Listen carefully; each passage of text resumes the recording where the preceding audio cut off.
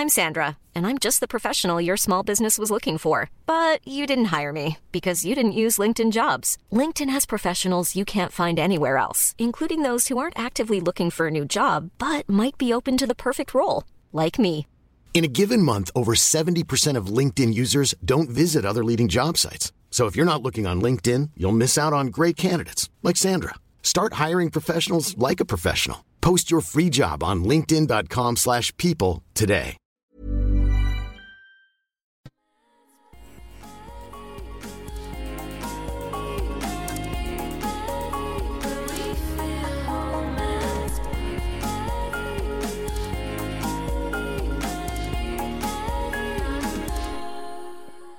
Hi everybody, welcome back to Private Education. I'm Aisling. Andrea isn't here because she is in Los Angeles, sunning herself beside her boyfriend's pool. I am not jealous at all.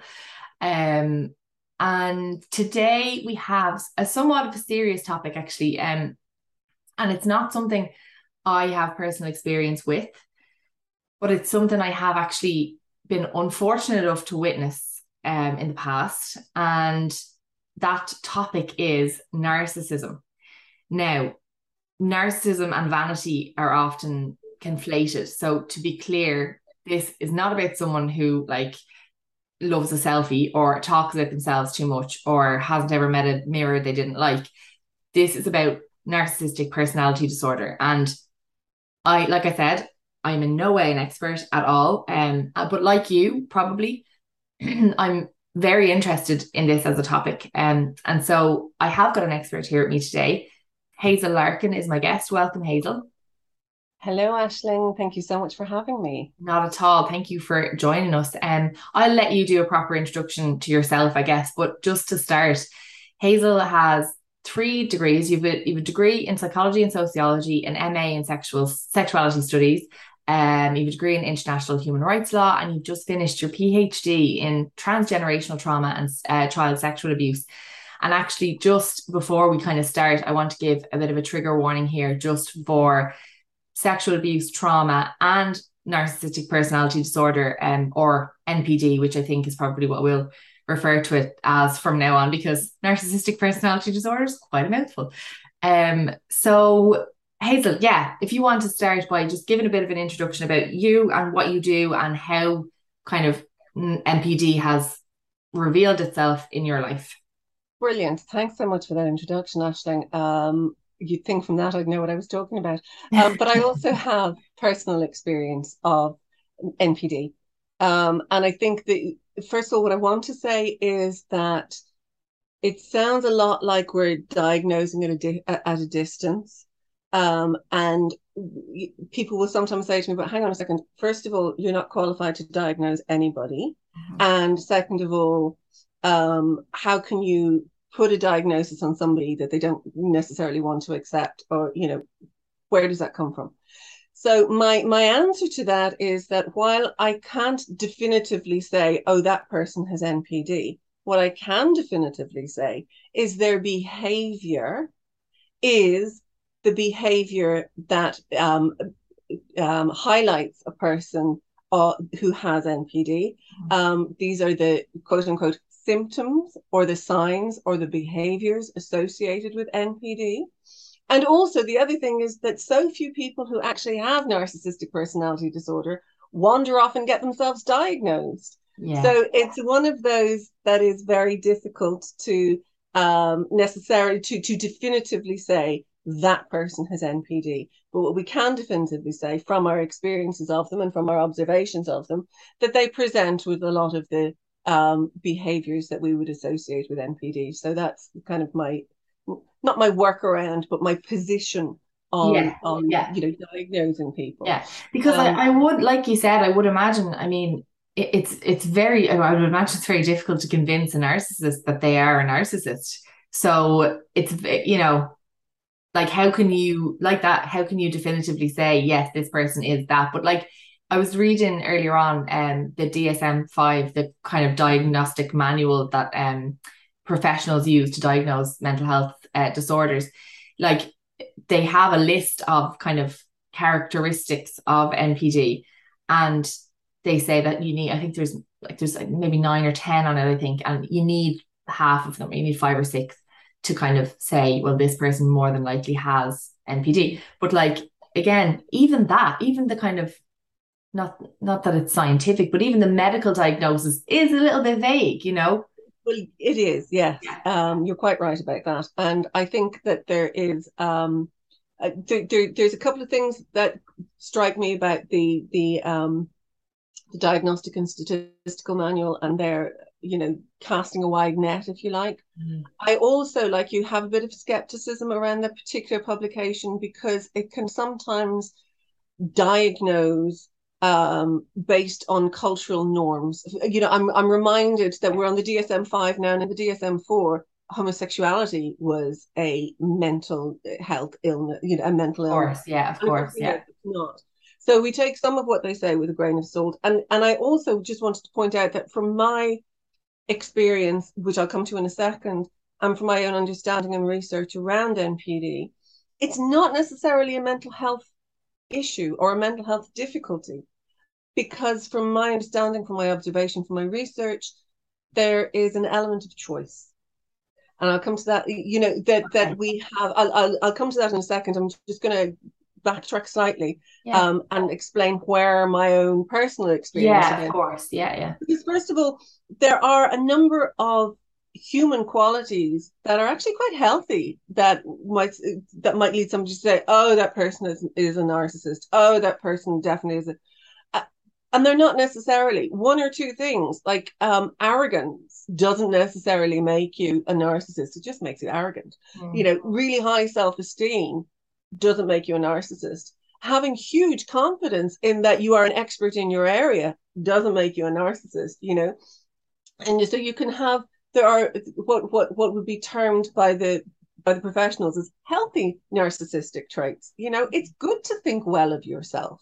It's good to have high self-esteem. It's good to honor the fact that you know what you're talking about when you do know what you're talking about. But the difference is that a narcissist always thinks they know what they're talking about. They think the entire world is their area of expertise. They're usually wrong about that, because very few of us can be experts. In fact, I'm going to go out on a limb here and say nobody is an expert on everything. Yeah. So my own personal experience of NPD, unfortunately, I have quite a bit. But that will come as no surprise, because my mother is a narcissist, and she ticks so many of the boxes. And there are, her mother was a narcissist. So there's an element of not necessarily hereditary, because I'm a sociologist, really. So I'm more inclined to look at the entire culture rather than the individual. So the culture my mother would have been raised in would have been, this is what a woman is, this is what a woman does, this is how a woman treats her children. And that brings me back to the piece around the choice, because my experience of my mother was that I was the child she liked least. There was only 6 of us. And, she had 4 sons, and myself and my sister then as the 2 daughters. And I was, as I said, the least liked, which I realized, but I always thought it was a problem with me. It was only really in my late 30s that I realized, actually, no, the problem is with her. You don't automatically dislike a baby. Yeah. She kind of did. And has no compunction about retelling stories about how I was treated when I was a child, because she just thinks that's okay and that's what I deserved. But she was well able to shower her sons, and 2 of them in particular, with extreme love and favoritism. So it's not that she didn't know how to treat a child, it was that she chose which child to treat well. And there's a funny story. A number of years ago, because I've gone completely no contact with my family because they're quite toxic. And of course my mother won't address her issues, which is unfortunate, but it means that she doesn't have a relationship with me or my children. But it was not recent, it was probably about in the last 10 or 12 years that I made that decision. So when my children were very young, bearing in mind they're now 18 and 20, we were at my mother's house, performing family, if you like. One of my brothers was over from the Netherlands, where he lives with his kids, and they were, constantly screaming, shouting, bickering, whatever. But she turned on my children and told my child, to stop, to be quiet. She was out. She was 3 and outside, being an exuberant child. And I said, okay, that's it. We're going now. So I wrote her an email after I had reflected, and I finished it off by saying, well, I should have known that the children of the favourite son would be the favourite grandchildren. And she rang me and she said, I got your email and you're wrong. Isn't my favourite? Is. And I thought, that is perfect. That is such a, now in hindsight, now I can say, well, that's just narcissism all over. Because clearly I knew she wasn't going to say I was her favourite, but I thought she was going to trot out that mothers don't have favourites and I love you all equally. She didn't even go there. She was like, well, of course I have a favourite, but it's not the one that you thought, because I would always have to be wrong in my mother's head. Yes, yeah. So I left then my family home when I was a child, when I was 19, and got married to a psychopath who obviously had narcissistic traits. And then my second husband was also a narcissist. And I can take you through the list of why I can say that, definitively now. And I would have had other relationships with men who clearly had narcissistic traits, although not necessarily narcissistic, NPD. Do you think, because obviously, for the purposes of private education, I do want to talk about it in the context of like a romantic relationship or, that kind of way. Obviously, your experience with your mother, though, do you feel, or how sure are you, I suppose, that framed or that gave, that kind of led into your narcissistic relationships, or your relationships, I should say, with narcissists in your kind of personal life then? Do you think that was a direct cause and effect? I think it set the stage, because I look at my children now who are of the age of dating and having relationships. And my eldest daughter is in a really healthy relationship with a lovely guy for 4.5 years. And I look at it and I say, well, how on earth did you manage to get that so right when I got it so wrong? And my younger daughter, who's 18, has had a number of relationships that have gone as far as they've gone. And she's still on speaking terms with her exes. She's still, they still will have a drink together now and again. And you just think, how did you manage to have such positive relationships when I didn't model that for you? And it was, my therapist said to me that it wasn't so much what I modeled in terms of my own relationships, but what I showed them was acceptable, that I loved my kids so much. And they know from day one that they were loved unconditionally, and that my heart doesn't know the difference between them. Physically, they're quite different, but my heart doesn't know the difference between them. And they were never treated as anything but equal. And that means that they have a very strong bond themselves, because they were brought up with love. They were brought up to love each other. I was never, fighting one, pitting one against the other, because we were all, this family unit, and that's how they were raised. So I see that how I treated them set them up for good relationships, and equally how I was treated kind of set me up for bad relationships, because I'd never been treated well. I mean, there's a history of sexual abuse and trafficking and all sorts in my background.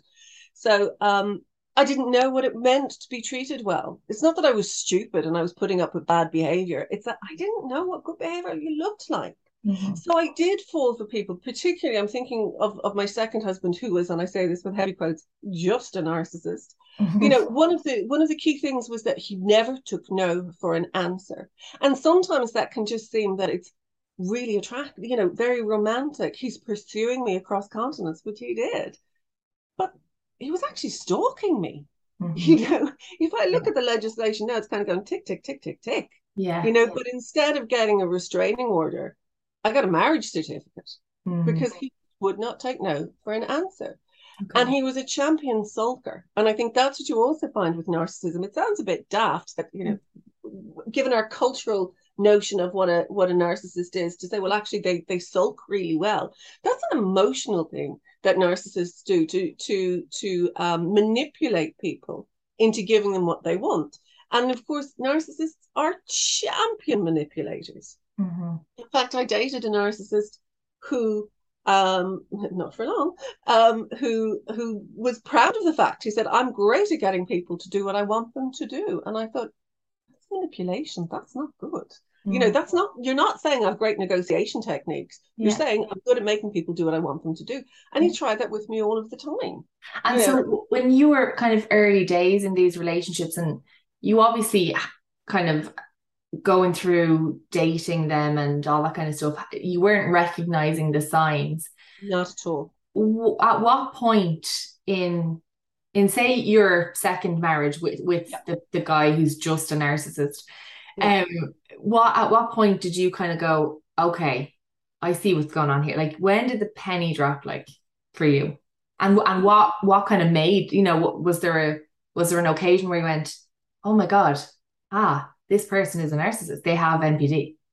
No, it was in hindsight. It was long after I'd left him when I came across, through my own studies, the notion of narcissism and narcissistic personality disorder, because I had accepted kind of the cultural narrative that a narcissist is somebody who, like you said, has never met a mirror they don't like, taking it very much literally from the myth of Narcissus who fell in love with himself and then fell into the river, or died of starvation, whichever myth book you've read.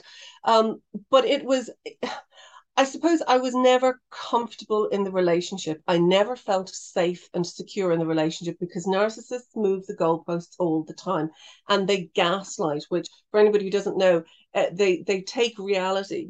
They will take a memory. For example, one very clear example, I had one of the ways that my second husband got me to agree to marry him was a promise to start a family. Now, all I had ever wanted was to be a mother, and he knew this because, of course, I'd given him the ammunition to shoot me with, if you like.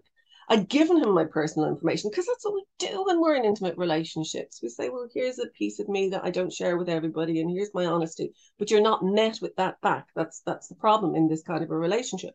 So I said to him, that I really wanted to start a family, and he said, look, let's just get married and we can start a family straight away. And I promise you, if you're not pregnant when we get married or shortly after, we'll start proceedings for adoption. And I thought, this is great, happy days, because I didn't care where the baby came from. I just wanted to have a baby. And we were married maybe a week. And I brought it up. I said, let's look at adoption. He turned around and goes, I've no idea what you're talking about.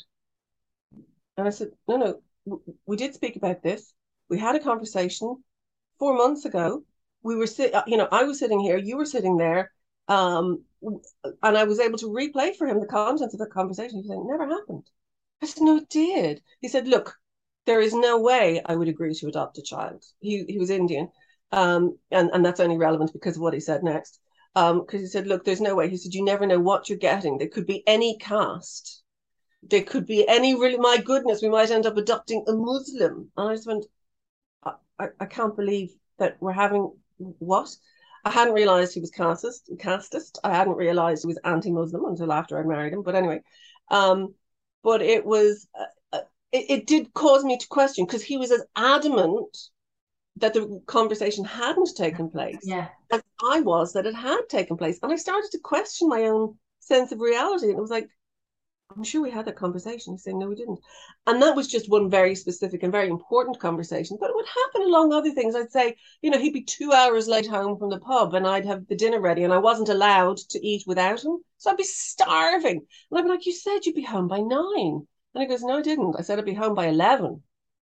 No, you said, why would I say I'd be home at 9 o'clock? I didn't finish work till 7. I'm hardly going to just go out for 2. And it is that thing of just shaking the foundations of what you feel is your reality. Yeah. And when you say, just sorry, Hazel, to interject there, but when you say you weren't allowed to eat without him, was that, did he like impose kind of rules or, yeah. And is that part of his narcissism? Or was that part of his narcissism? Absolutely. It's a control thing. He controlled everything. Literally, when I ate, what I wore, what time I got up at, what time I went to bed at, who I was allowed to speak to, whether or not I was allowed to go to a friend's birthday party. And it was never, oh, you're not allowed to go. It was like, oh, really? You're going to their birthday party? Well, you're not that close to that person anyway. Well, that's for me to decide. But anyway. I see. So it wasn't outright like, here's a list of rules, but it was more manipulation. Yeah. Okay. It was more manipulation, and it was more insidious than that. Mm-hmm. And he was a lot older than I was. And at the time he was slightly more educated than I was. So he would throw that in my face all the time. Was like, and look, I know more, I've been around more, I'm older, I've traveled more, I have, I have a degree, blah, blah, blah. And it was just, how does any of that matter when what we're talking about is where we're going to go for dinner, or whether or not I am allowed to go to my friend's party, do you know? Mm-hmm. So they don't take no for an answer, and they can never accept that they're wrong. You'll never get an apology from a narcissist. Mm-hmm. So don't ever expect one, because it won't happen. Oh, sorry, go on. Go ahead. I was just going to say that part of that then is that they can never accept responsibility when things don't go their way. As a very clear example, as I said, my husband was Indian, and he was, if he applied for a job and didn't get it, it's because they were racist, not because his work wasn't good enough or because he wasn't a good fit. It was just like, oh no, they're racist. Or if he didn't get a pay rise that he wanted, it was because, if he was white, he'd have got it. It was never, well, you just don't deserve it, or we're in a recession and the money isn't there, or whatever. It was always somebody else's fault. Mm-hmm. And like that, also the overinflated sense of self-importance. There was no one in the world more important than Sridhar, in his own mind anyway. And they always believe that they deserve better than they have. Like the job thing. Well, I have this job and it's grand, but I should be running the agency, or I should be. The problem is that I'm a tortured genius. No, the problem is you're an alcoholic with narcissistic personality disorder. That's the fucking problem. Mm-hmm. I very limited experience with narcissistic personality disorder, but someone from the past, shall we say, I'm going to be deliberately vague here, that I believe had NPD. Someone I know, I wasn't it wasn't someone I was in a relationship with, but it was someone I knew. And I one of the things that kind of was a characteristic of it for in my to my mind anyway, was that this person was always telling lies, firstly, like extensively, and was very uneducated. But now, I didn't know this at the time, obviously, but they were very they had not even finished school, I don't think, and yet had told everyone in their life that they had multiple degrees, that they had like so much qualification, so much life experience, so many jobs, so many, like, this person, to speak to them, they must have lived 10 lives, because they had worked in so many industries and had so much experience and so much varied experience. And they told people that they had this incredibly important role in an organization. And I remember, like, I was so impressed by the person, and I was so like, this is amazing. And they were actually weirdly humble about it, right? So, like, I'm Sandra, and I'm just the professional your small business was looking for. But you didn't hire me because you didn't use LinkedIn Jobs. LinkedIn has professionals you can't find anywhere else, including those who aren't actively looking for a new job, but might be open to the perfect role, like me. In a given month, over 70% of LinkedIn users don't visit other leading job sites. So if you're not looking on LinkedIn, you'll miss out on great candidates like Sandra. Start hiring professionals like a professional. Post your free job on linkedin.com/people today. This Mother's Day, celebrate the extraordinary women in your life with a heartfelt gift from Blue Nile. Whether it's for your mom, a mother figure, or yourself as a mom, find that perfect piece to express your love and appreciation. Explore Blue Nile's exquisite pearls and mesmerizing gemstones that she's sure to love. Enjoy fast shipping options like guaranteed free shipping and returns. Make this Mother's Day unforgettable with a piece from Blue Nile. Right now, get up to 50% off at BlueNile.com. That's BlueNile.com. Initially I wasn't like, okay, this person is like, full of self-importance, or they're being very grandiose here. They were actually quite humble about their achievements, and yet still managed to get across that they had all these achievements. And obviously, years later, it transpired that absolutely none of that was true. And it was all completely made up and false and just lies and lies and lies.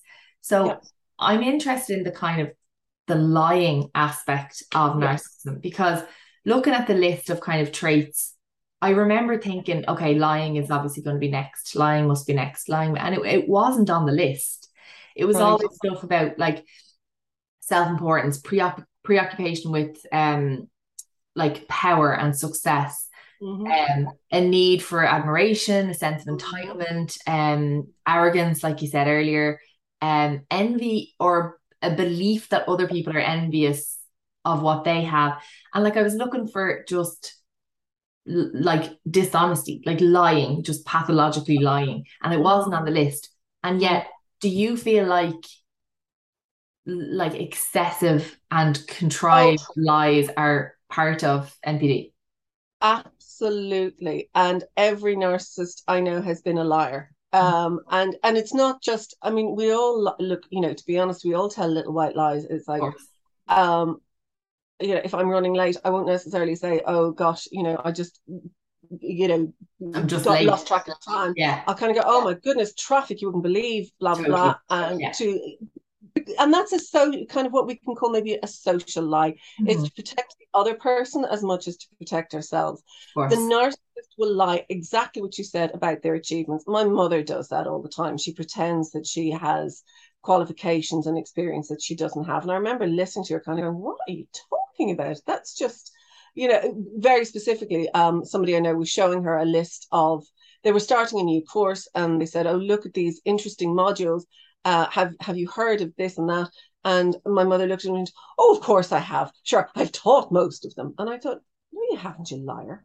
You're not a teacher, and Mm. it was just so blatant. But the other thing is that people who don't have NPD will take people at face value. You Mhm. don't sit around kind of going, oh, really? Can I see your certificates then, please, before I Yeah, believe yeah, you? yeah, yeah. When you don't lie yourself, you don't expect other people to tell lies. And it can come as quite a shock when Yeah. you realize actually they were lying the whole flipping time. And And do you think, or in your experience, do you think that people with NPD, in particular your ex and other people that you've been in relationships with, like, do they genuinely believe what they're saying? Like, this no, person genuinely, I and this is why I suspect at the time, because I have always thought myself a good judge of character. I've always thought that I'm good at, you know, recognizing when people are being dishonest, or recognizing when there's something off with someone. And I did not sense that from this person at all. And I looking back on it, I was thinking, well, maybe it was because they so genuinely believed that what they were saying was the case, mm-hmm. that I couldn't sense the dishonesty because they genuinely believed it. So how could I sense dishonesty if they thought they were telling the truth? What do you think of that? Well, what I think is they knew they weren't telling the truth, but they were so invested in having you believe it that they were very credible. Okay. That would be my thought on it. That there are fantasists who make up stories and they absolutely believe them in the moment. The narcissist knows they're lying. They know they're exaggerating. They know that they are bigging themselves up because, again, it comes back to feeding into their notion of themselves as being so important. Mm. And it's like, well, how would an important person speak about this? Well, because I am an important person, I will speak about it this way. But they're only important in their own heads. God love them. Yeah, yeah, fair. And just so kind of, if someone that's listening to this is in a relationship or starting to date someone, or like in a new relationship or starting to date someone, and is kind of, if there's been any kind of weird, that doesn't seem right, or someone has, like, that is only 25 and yet apparently has 4 degrees and has worked for 10 years in 5 different industries, and Yeah. like, what kind of things would you like, if you were talking to your 20-year-old, what things would you say, here, this One, is what to look out for? one of the first things to look out for is the love bombing, which is, the gifts that seem a bit inappropriate for how early in the relationship it is. Okay. It just seems a bit OTT, but then part of you thinks, gosh, are they just really kind? Are they just a really nice person? Why am I second guessing this? I'll always say, check in with your gut. Does it feel right? Does this feel warranted? How am I feeling about this? Even if you can't put language on it straight away, that you're, if you can tune into your gut and see what that's saying, because there is this cycle of love bombing and then neglect, if you like. So a narcissist is more likely to ghost you than anyone else, for example, because they're just going to go, oh, well, I'm bored of that toy now, I'm moving on. And because they haven't emotionally invested, they don't care that you have. Okay. Or doesn't occur to them that you have. But then if you call them on it, they might actually just go, oh, actually, maybe I will play with that toy again. And they'll come back and be like, honey, I'm sorry I wasn't in touch. I was actually in the hospital because I had this infection, but I didn't want to tell you because I didn't want you to worry. And you kind of go, okay, that's kind of plausible. Oh, okay, we'll run with that. And it's only really when there's been so many of these instances that you go, wait a second, for real? So it is. And also when you question them, if they become very defensive, that's a good marker. Okay. Because it's an idea of, if you, in all innocence, if you kind of say, oh, really? Well, how can you've been in, hospital in Dublin when you told me you're going to Dubai? And you're just innocently asking because you're confused yourself. And they suddenly turn around and kind of go, sorry, are you accusing me of something? I was in Dublin first and then I went to Dubai, and the lies just get worse. And okay, but if it is a defensive thing rather than, oh gosh, no, I know why you'd be confused. What actually happened was I was supposed to go to Dubai, but I couldn't because I was sick. And you kind of go, all right, okay. Do it's that defensiveness that makes you, as the person on the receiving end, just stop asking questions because you're afraid of what you'll be met with. Mm-hmm. And is it a case of, like there are so many traits that you could look out for? There's so many red flags that you could look out for if you were in the early stages of a relationship, or at, I guess, any stage of a relationship with a narcissist. But is there something that kind of, I mean, is there I don't know, a real kind of, okay, this is bad. Well, this is because like arrogance or telling a few white lies, or, I'm trying to think, is there anything that's kind of cut and dried? This is not a good sign. I should probably move away from this person, whether it's NPD or whether it's just, bad. Yeah, I think, well, there are a couple of things. I mean, apart from what we've said already, they don't take no for an answer. They never accept they're wrong. They don't take responsibility when things don't go their way. But that overinflated sense of self-importance, the love bombing, is a really good sign, to watch out for. The idea that, and also the fact that they have no interest in anything or anyone that doesn't directly impact or affect them. Mm-hmm. So I would have found that what I was doing, my work, my study, my day-to-day living, was of no consequence to these narcissists. They didn't want to know because it didn't directly affect them right there and then. Unless it meant that I was going to suddenly be earning a lot more money and then could treat them, to the life that they felt that they were entitled to, because they think that they're entitled to a far better life than the one that they have, and a far better life than most of the people around them. They really do believe they deserve better than they have, and they resent and can get very jealous of people who appear to have what the narcissist wants. If you know what I mean, like if if the next door neighbor gets a new car, they're kind of going, oh, really now, that they won't be happy about it. They don't understand how to be joyful for other people, how to kind of go, I'm really happy for you. Okay. I have a question around friendships. Okay, so if you're in a relationship with a narcissist, is it something that you would notice that their friendships are, or their friendships are quite transactional, or that they've fallen out with a lot of people, or because that's something that I have noticed in the past with that example that I was talking about previously. Yeah. It's like friendships serve a very specific purpose, and when that purpose is achieved, or if that purpose can't be achieved, the friendship is kind of left behind. Is that something that you've experienced? Absolutely, yes. Transactional is the best word to use for how a narcissist views relationships, because it is very much, what can I get out of this? Okay. Not what can I give. And it might be, they did me a good turn. They did you a good turn because they are keeping score, and they will remind you in a week or 6 months or a year or whatever, I need you to do this for me. And say, for example, what they did was they loaned you a book, okay, a book that you couldn't get anywhere else because it was out of print or something. So they loaned you the book and you gave the book back. In a year's time, they will look for something like, access to your entire library. I'm taking that as an extreme example, but they'll want to take, they'll go into where your books are, and they'll take 7 or 8 books off the bookshelf with no intention of ever giving them back.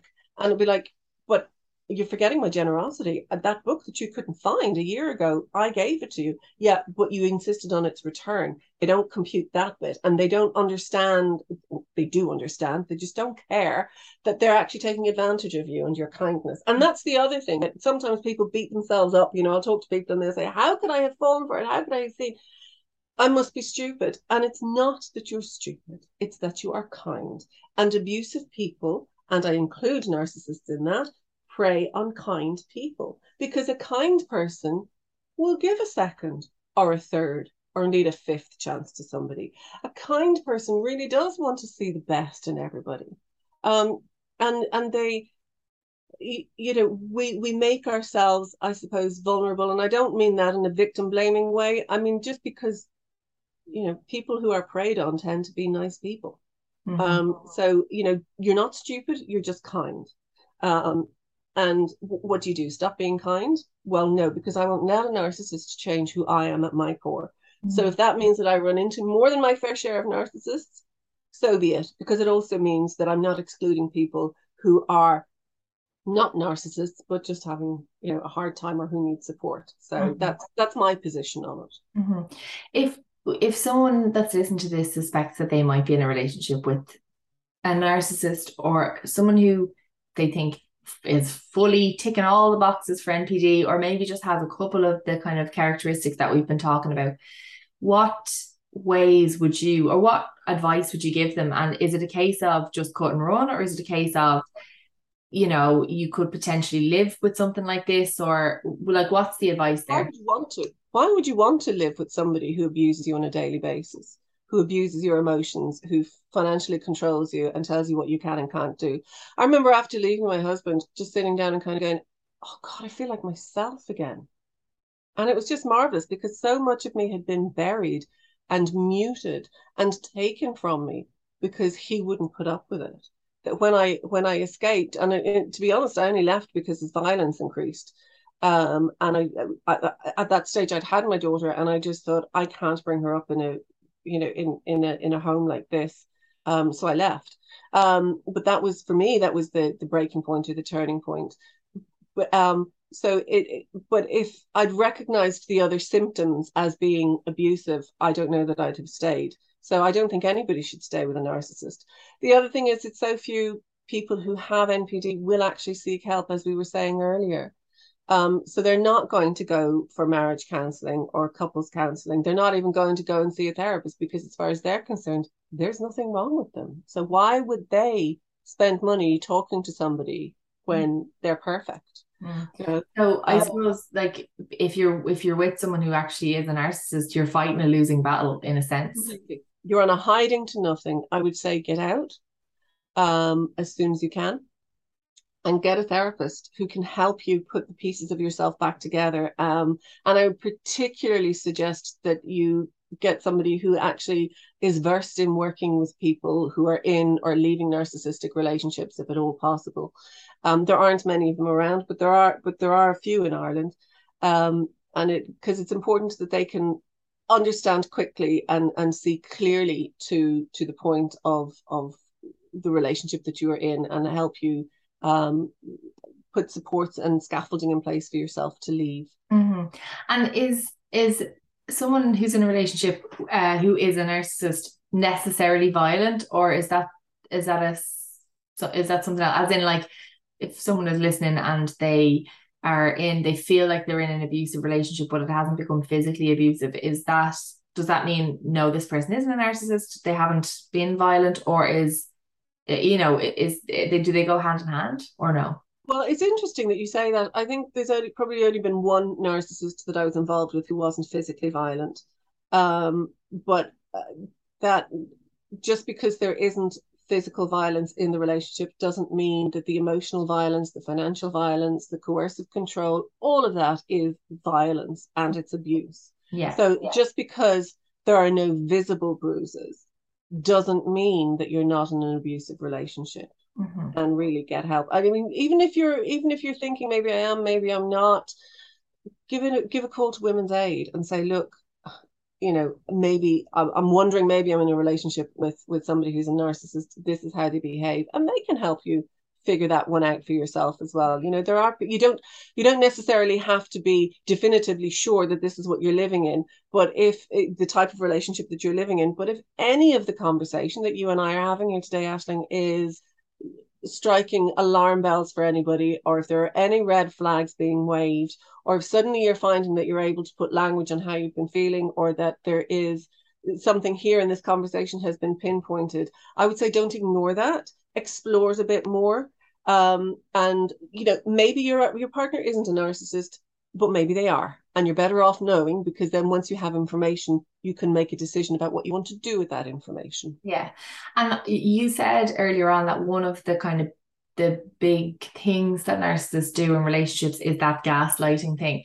So for someone who's listening who thinks, okay, yeah, maybe that's what happened, but even if you're feeling, because like gaslighting is designed, I suppose, to confuse you and to make you feel like you don't know what you're talking about, and make you feel like, well, actually, I didn't hit you that time, or, well, actually, I haven't been controlling your finances, or I never said you couldn't go to that party, or I never said you couldn't wear that dress, or I never said, if someone is feeling that, if they have that like kind of brain fog caused by gaslighting, and maybe this is the first time they've realized that that's what's happening, would you say to go and speak to someone and try and get a bit of clarity for yourself and just give examples of, things that have happened?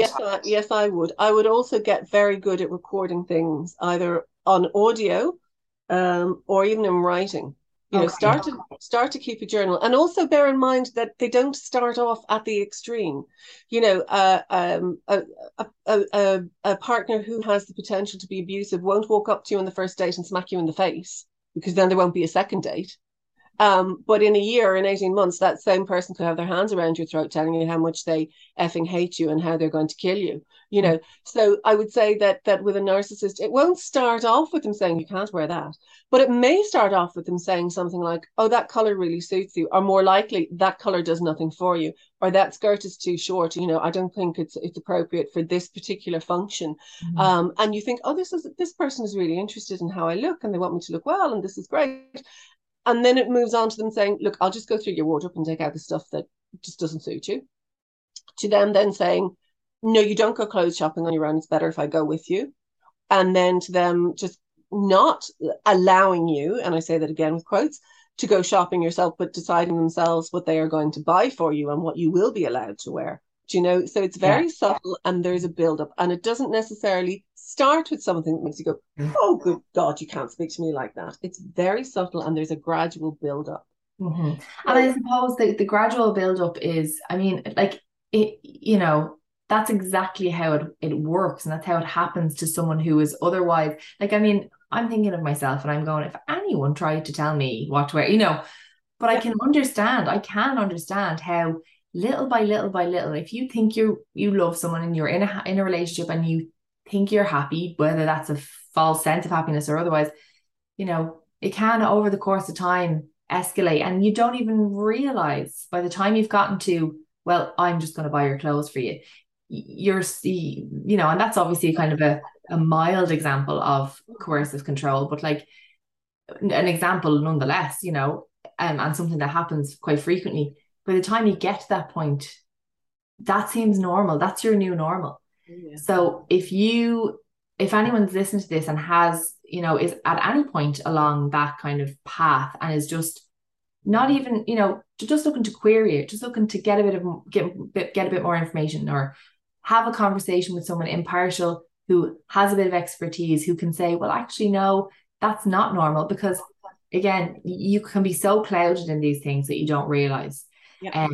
So Hazel would advise, obviously, speaking to the Women's Aid. What I might do actually, Hazel, is I might get you, between us, I think we could come up with a list of websites or numbers that people that listen can call if they want to have a chat with someone with a bit of expertise. They can also talk to me. I'm around. I have a website that people can contact me through. Of course. And, you know, I won't necessarily tell you what you want to hear, but, and I think the first thing to do is to check in with yourself again and think, well, you feel your feelings around it, rather than try and rationalize it in your head and kind of go, no, they're just looking after me. No, they were just tired. No, they didn't mean it. No, they were just snappy because they were hangry. How did that make you feel? Mm-hmm. Yeah, you know, that's key. But the other thing is that sometimes it can be difficult to actually hear your gut because you've been trained to ignore it by an abusive relationship.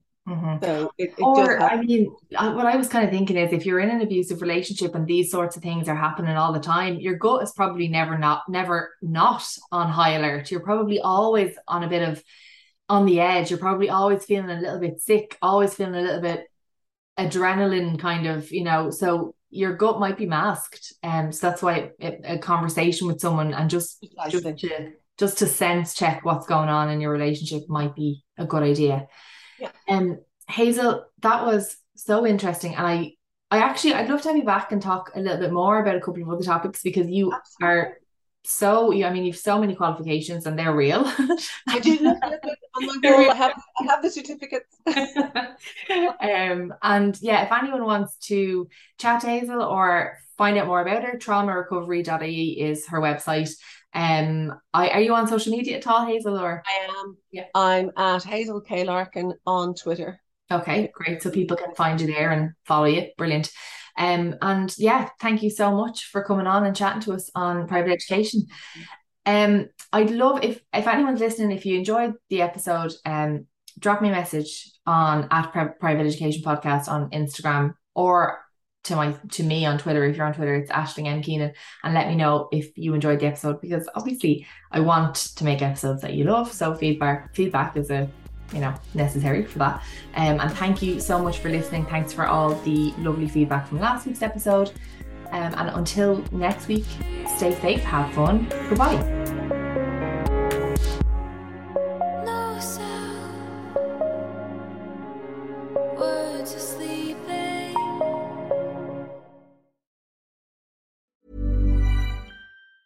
Mom deserves the best, and there's no better place to shop for Mother's Day than Whole Foods Market. They're your destination for unbeatable savings, from premium gifts to show-stopping flowers and irresistible desserts. Start by saving 33% with Prime on all body care and candles. Then get a 15-stem bunch of tulips for just $9.99 each with Prime. Round out Mom's menu with festive rosé, irresistible berry chantilly cake, and more special treats. Come celebrate Mother's Day at Whole Foods Market.